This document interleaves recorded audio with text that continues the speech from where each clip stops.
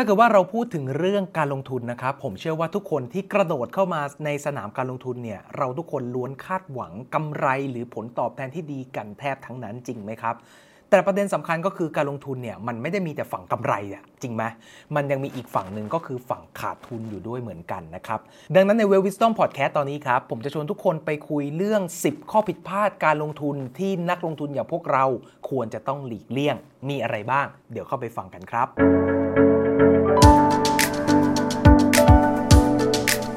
ก่อนจะเข้าไปฟังนะครับอย่าลืมกดไลค์กด Subscribe กดกระดิ่งแจ้งเตือนนะครับเพื่อที่จะได้ไม่พลาดคอนเทนต์ความรู้การเงินอสังหาริมทรัพย์และสินเชื่อที่จะมีออกมาอีกทุกสัปดาห์นะครับสวัสดีครับผมวิน อิทธิศักดิ์นะครับยินดีต้อนรับทุกคนเข้าสู่ช่วง Wealth Wisdom Podcast ครับพอดแคสต์ทางการเงินการลงทุนที่จะทำให้ชีวิตการเงินของทุกคนดีขึ้นเรื่อยๆนะครับก่อนที่ทุกคนจะเข้าไปรับชมกันนะครับทุกคนสามารถติดตาม Wealth Wisdom Podcast ได้ทุกวันอาทิตย์ 6 โมงเย็นนะครับสามารถติดตามได้ทั้งบน Spotify, SoundCloud หรือว่า Apple Podcast ครับหรือถ้าเกิดว่าใครนะครับอยากจะมาเห็นหน้าพูดคุยกันแบบนี้ครับสามารถรับชมผ่านทาง Facebook และ YouTube Guru Living ได้เลยครับสะดวกช่องทางไหนรับชมช่องทางนั้นได้เลยนะครับวันนี้ครับผมไปเจอบทความที่น่าสนใจมาครับเขาเล่าเรื่อง10ข้อผิดพลาดเกี่ยวกับเรื่องการลงทุนนะครับที่นักลงทุนอย่างพวกเราควรที่จะต้องหลีกเลี่ยงนะครับซึ่งผมว่ามันก็เป็นเรื่องเบสิกแต่ว่าเราก็ควรที่จะต้องมาเน้นแล้วก็ทำความเข้าใจเรื่องเบสิกพวกนี้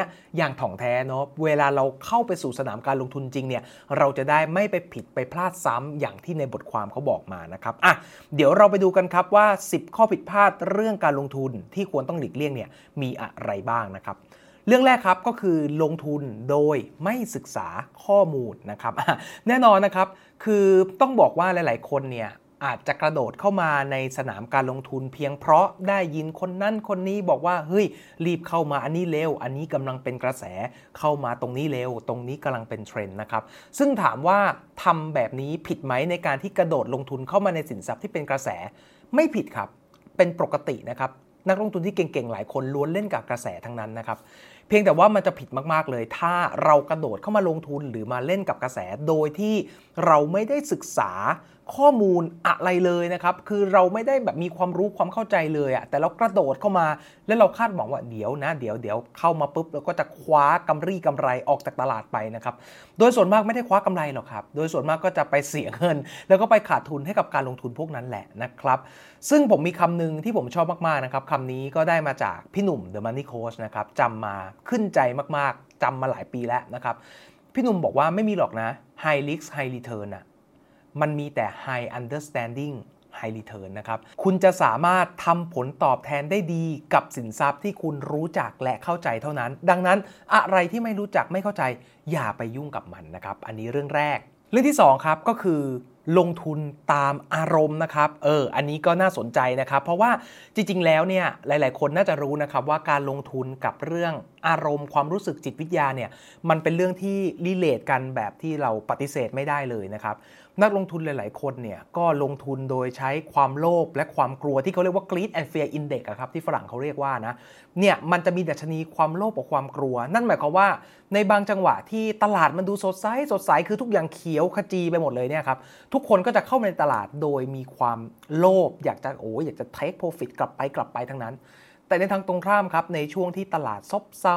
ซึมเป็น recession ยาวๆช่วงเศรษฐกิจถดถอยเนี่ยทุกคนในตลาดล้วนเข้ามาด้วยความกลัวความเฟียร์หรือคนที่ถืออยู่ก็ขายออกไปโดยแบบขายหุ้นดีไปทั้งที่เพียงแค่ถือต่อข้ามวิกฤตนะครับเดี๋ยวหุ้นมันก็จะราคาเด้งกลับไปอาจจะกลับไปทำนิวไฮใหม่ด้วยซ้ำซึ่งการลงทุนด้วยอารมณ์เนี่ยมันเป็นเรียกว่าเป็นกับดักใหญ่มากๆที่จะทำให้เราสูญเสียเงินไปได้นะครับดังนั้นให้ระวังให้ดีนะทั้งความโลภความกลัวของเราเนี่ยเป็นจุดเริ่มต้นของการขาดทุนเลยข้อ3ครับก็คือลงทุนโดยไม่กำหนดเป้าหมายนะครับจริงๆเรื่องการลงทุนเนี่ยอยากจะบอกว่ามันสามารถแตกออกไปได้หลากหลายเป้าหมายมากๆนะครับไม่ว่าจะเป็นการลงทุนเพื่อเกษียณลงทุนเพื่อที่จะแต่งงานลงทุนเพื่อที่จะเก็บเงินให้ได้สักก้อนหนึ่ง1 2 3 4 whatever ใดๆก็ตามซึ่งในแต่ละวัตถุประสงค์การลงทุนนะครับมันจะมีเป้าปลายทางอยู่ว่าไอ้เงินก้อนนี้ต้องใช้เท่านี้ทำแบบนี้ไอ้เงินก้อนนี้ต้องทำแบบนี้ใช้เท่านี้อะไรประมาณอย่างเงี้ยดังนั้นการเข้าไปลงทุนโดยไม่ได้เซตโกวางแผนวางเป้าหมายไว้เลยเนี่ยผมว่ามันจะทำให้การเดินทางของเราเนี่ยมันสเปะสปะบางทีเราอาจจะเดินหลงเดินเลี้ยวอะไรพวกเนี้ยดังนั้นผมว่าการลงทุนทุกครั้งครับควรจะต้องกำหนดเป้าหมายการลงทุนด้วยว่า1 period ที่จะลงทุนเราลงทุนได้สั้นหรือลงทุนได้ยาว 2. จำนวนเงินปลายทางที่อยากได้ต้องการไซส์เท่าไหร่ไซส์เล็กหรือไซส์ใหญ่นะครับถ้าเรากำหนดเป้าหมายพวกนี้ชัดเจนแล้วนะครับผมว่าการเดินทางต่อจากเนี้ยมันก็จะง่ายขึ้นนะครับและเราก็จะไม่หลงทางด้วยเรื่องที่4ครับก็คือลงทุนแบบ all in นะครับอันนี้น่ากลัวเราจะเห็นว่าในช่วงตลาดที่มันแบบเป็นตลาดกระทิงที่ทุกคนแบบเข้ามาด้วยความโลภเนี่ยหลายๆคนนะครับพอศึกษาข้อมูลน้อยก็เข้าใจว่าไอ้เนี่ยมันเป็นแบบการลงทุนที่มันกำไรแน่ๆก็เลยตัดสินใจ all in ครับ all in คือมีเท่าไหร่ใส่เท่านั้นเช่นมีอยู่100,000ก็เอาเงิน100,000ที่มีเงินเก็บทั้งหมดมันลงในสินทรัพย์ที่มันเสี่ยงมากแล้วเราก็ไม่รู้จักไม่เข้าใจเนี่ยครับดังนั้นผมว่าไอ้การที่แบบเรามั่นใจเกินเหตุแล้ว all in กับแค่สินทรัพย์ใดสินทรัพย์หนึ่งเนี่ยมันอาจจะสร้างความผิดพลาดครั้งใหญ่ให้กับชีวิตการลงทุนเราได้เลยนะครับดังนั้นอย่าไปทำนะแนะนำถ้าเป็นมือใหม่ค่อยๆกระจายความเสี่ยงดีกว่านะครับเรื่องที่5นะครับก็คือลงทุนแบบไม่กระจายการลงทุนอันนี้ก็น่าสนใจนะครับคือจริงๆตามหลักการวางแผนการเงินทั่วโลกนะครับเขาบอกไว้ว่าเรื่องการกระจายความเสี่ยงเนี่ยเป็นเรื่องสำคัญมากๆ Don't push all your egg in one basket นะครับอย่าใส่ไข่ทั้งหมดของคุณไว้ในตะกร้าใบเดียวเพราะว่าถ้าตะกร้าใบนั้นที่คุณใส่ไข่ไว้ทั้งหมดมันหล่นเนี่ยไข่ที่คุณอุตสาห์เก็บมาตลอดช่วงเวลาหลายปีที่ผ่านมามันจะแตกเละเทะหมดเลยนะครับเรื่องการลงทุนเหมือนกันส่วนตัวผมก็ใช้หลักการ diversify ที่ในการกระจายพอร์ตของผมเหมือนกันนะครับก็คือผมไม่ได้ลงทุนในสินทรัพย์เดียวครับอาจจะมีอสังหาริมทรัพย์มีหุ้นมีกองทุนมีทองคำมีคริปโตเคอเรนซีมีที่ดินนะครับซึ่งไอ้สินทรัพย์ที่มันโดนกระจายเหล่านี้เนี่ยมันจะช่วยประคับประคองทำให้แบบ total port โดยรวมของเราเนี่ยมันมั่นคงมากขึ้นนะครับเรื่องที่6นะครับก็คือลงทุนระยะสั้นเกินไปอันนี้ชัดเจนมากๆครับว่าไอ้การลงทุนเนี่ยจริงๆนะถ้าเราอยากที่จะมั่งคั่งเติบโตแบบธรรมชาติแบบเรียกว่าเป็น natural growth นะครับแบบปกติแบบไม่ได้ growth เวอร์เราต้องให้ระยะเวลาในการลงทุนมันนะครับซึ่งมันจะมีสมการการลงทุนที่ผมเคยบอกทุกคนไปหลายครั้งแล้วนะครับว่าสมการการลงทุนถ้าเราอยากจะได้ผลตอบแทนที่ดีกลับมามี3ตัวแปรนะครับคือ1เงินต้นที่ใส่2ผลตอบแทนที่ทำได้และ3ระยะเวลาที่เราลงทุนนะครับ3ตัวแปรนี้ถ้ามันสอดคล้องกันเงินต้นเยอะผลตอบแทนทำได้พอเหมาะพอสมระยะเวลานานพอยังไงก็ตามต่อให้คุณไม่อยากรวยเดี๋ยวไปทางคุณรวยเองนะครับหลักการง่ายๆตามนี้เลยนะดังนั้นผมว่าการลงทุนอยู่กับอะไรให้มันนานพอเนี่ยมันจะช่วยทำให้ดอกเบี้ยที่เราได้เนี่ยมันทบไปเรื่อยๆและสร้างความมั่งคั่งให้กับเราได้นะครับอย่าแย่เข้าแย่ออกเช่นเข้าอันนี้ปีนึงปีหน้าเทรนด์นี้มาฉันโดดไปอีกแล้วสรุปโดดไปโดดมาโดดไปโดดมาสุดท้ายปลายทางเหมือนนั่งม้าหมุนนะครับเหมือนชีวิตไปข้างหน้าแต่สุดท้ายก็วนกลับมาที่เดิมดังนั้นถ้าเป็นไปได้นะผมว่าเราให้เวลากับการลงทุนที่เราศึกษามาดีแล้วเนี่ยให้มันนานพอสักหน่อยสุดท้ายลองเทอมเดี๋ยวมันจะสามารถสร้างผลตอบแทนที่น่าพอใจให้กับเราได้เองครับเรื่องที่7นะครับก็คือลงทุนตามคนอื่นหรือว่าเห็นอะไรที่เป็นกระแสเขากระโดดเข้าไปเล่นกันเนี่ยคือเราอยากจะมีส่วนร่วมมือมันคันเหลือเกินแบบนี้ครับแบบนี้ก็น่าสนใจนะครับน่าจะเป็นอะไรที่ต้องระมัดระวังมากๆไม่ว่าจะเป็นคำโฆษณาจากอินฟลูเอนเซอร์อย่างเช่นผมอย่างเงี้ยเวลาแบบมีกระแสหรืออินฟลูเอนเซอร์ใครคนไหนมาปั่นว่าเฮ้ยอันนี้ต้องเข้าแล้วนะอะไรอย่างเงี้ยคือถามว่าเขาโกหกไหมเขาอาจจะไม่ได้โกหกก็ได้แต่ก่อนที่เรากระโดดเข้าไปครับผมว่าเราจะต้องศึกษาไอ้เรื่องนั้นให้มันประมาณนึงก่อนหรืออย่างน้อยๆให้เราประเมินความเสี่ยงแบบ worst case scenario ให้ได้ก่อนว่าเสี่ยงสุดถ้าเรากระโดดเข้าไปเราจะเจอกับอะไรและถ้าเกิดคิดไว้แล้วเรารับได้ค่อยเข้าไปแบบนี้จะดีกว่าอย่ารีบกระโดดเข้าไปเพียงแค่ใครบอกว่าดีนะครับเลือกลงทุนแบบซื้อแพงขายถูกฟังดูยังไงซื้อแพงขายถูกซื้อไป100แต่ไปขายออกที่ราคา10 บาทแบบนี้นะครับคือต้องบอกว่า